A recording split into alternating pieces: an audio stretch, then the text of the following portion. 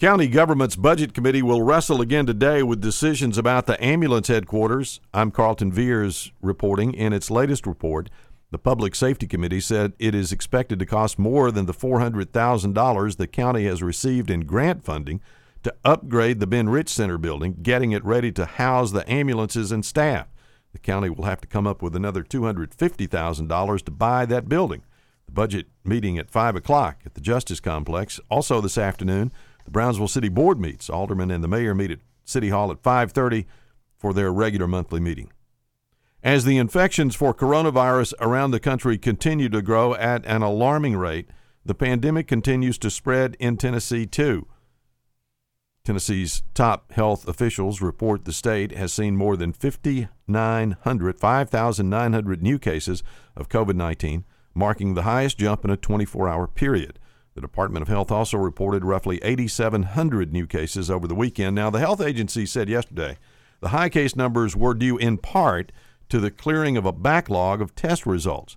The backlog was caused by the state's surveillance system undergoing an update, but hospitalizations are also up, and there is an alarming number of seriously ill victims. Currently, there are 1,656 people hospitalized with COVID-19 related symptoms.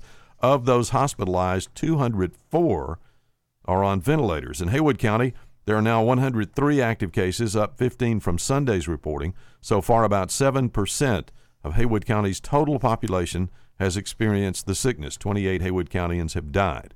Haywood County ranks 21st in the state for daily new infections. Dyer and Crockett counties continue to hold top 10 spots. Crockett's 5th, Dyer County is 6th. Pfizer's announcement yesterday that its scientists have found an effective vaccine for the pandemic is welcome news, as ABC News reports this morning that there have been more than 10 million COVID cases in the United States, more than 10 million so far.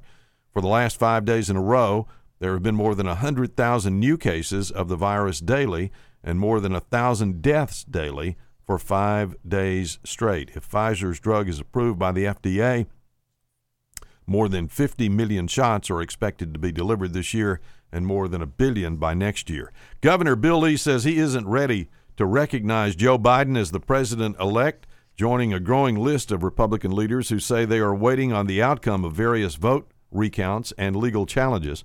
While talking to reporters yesterday, Lee declined to answer directly when asked if he believes there has been widespread voter fraud in the presidential election. It's a claim President Donald Trump has made without evidence, while recent court rulings have dismissed such allegations. Instead, Lee said he's willing to work with either the Trump or Biden administration.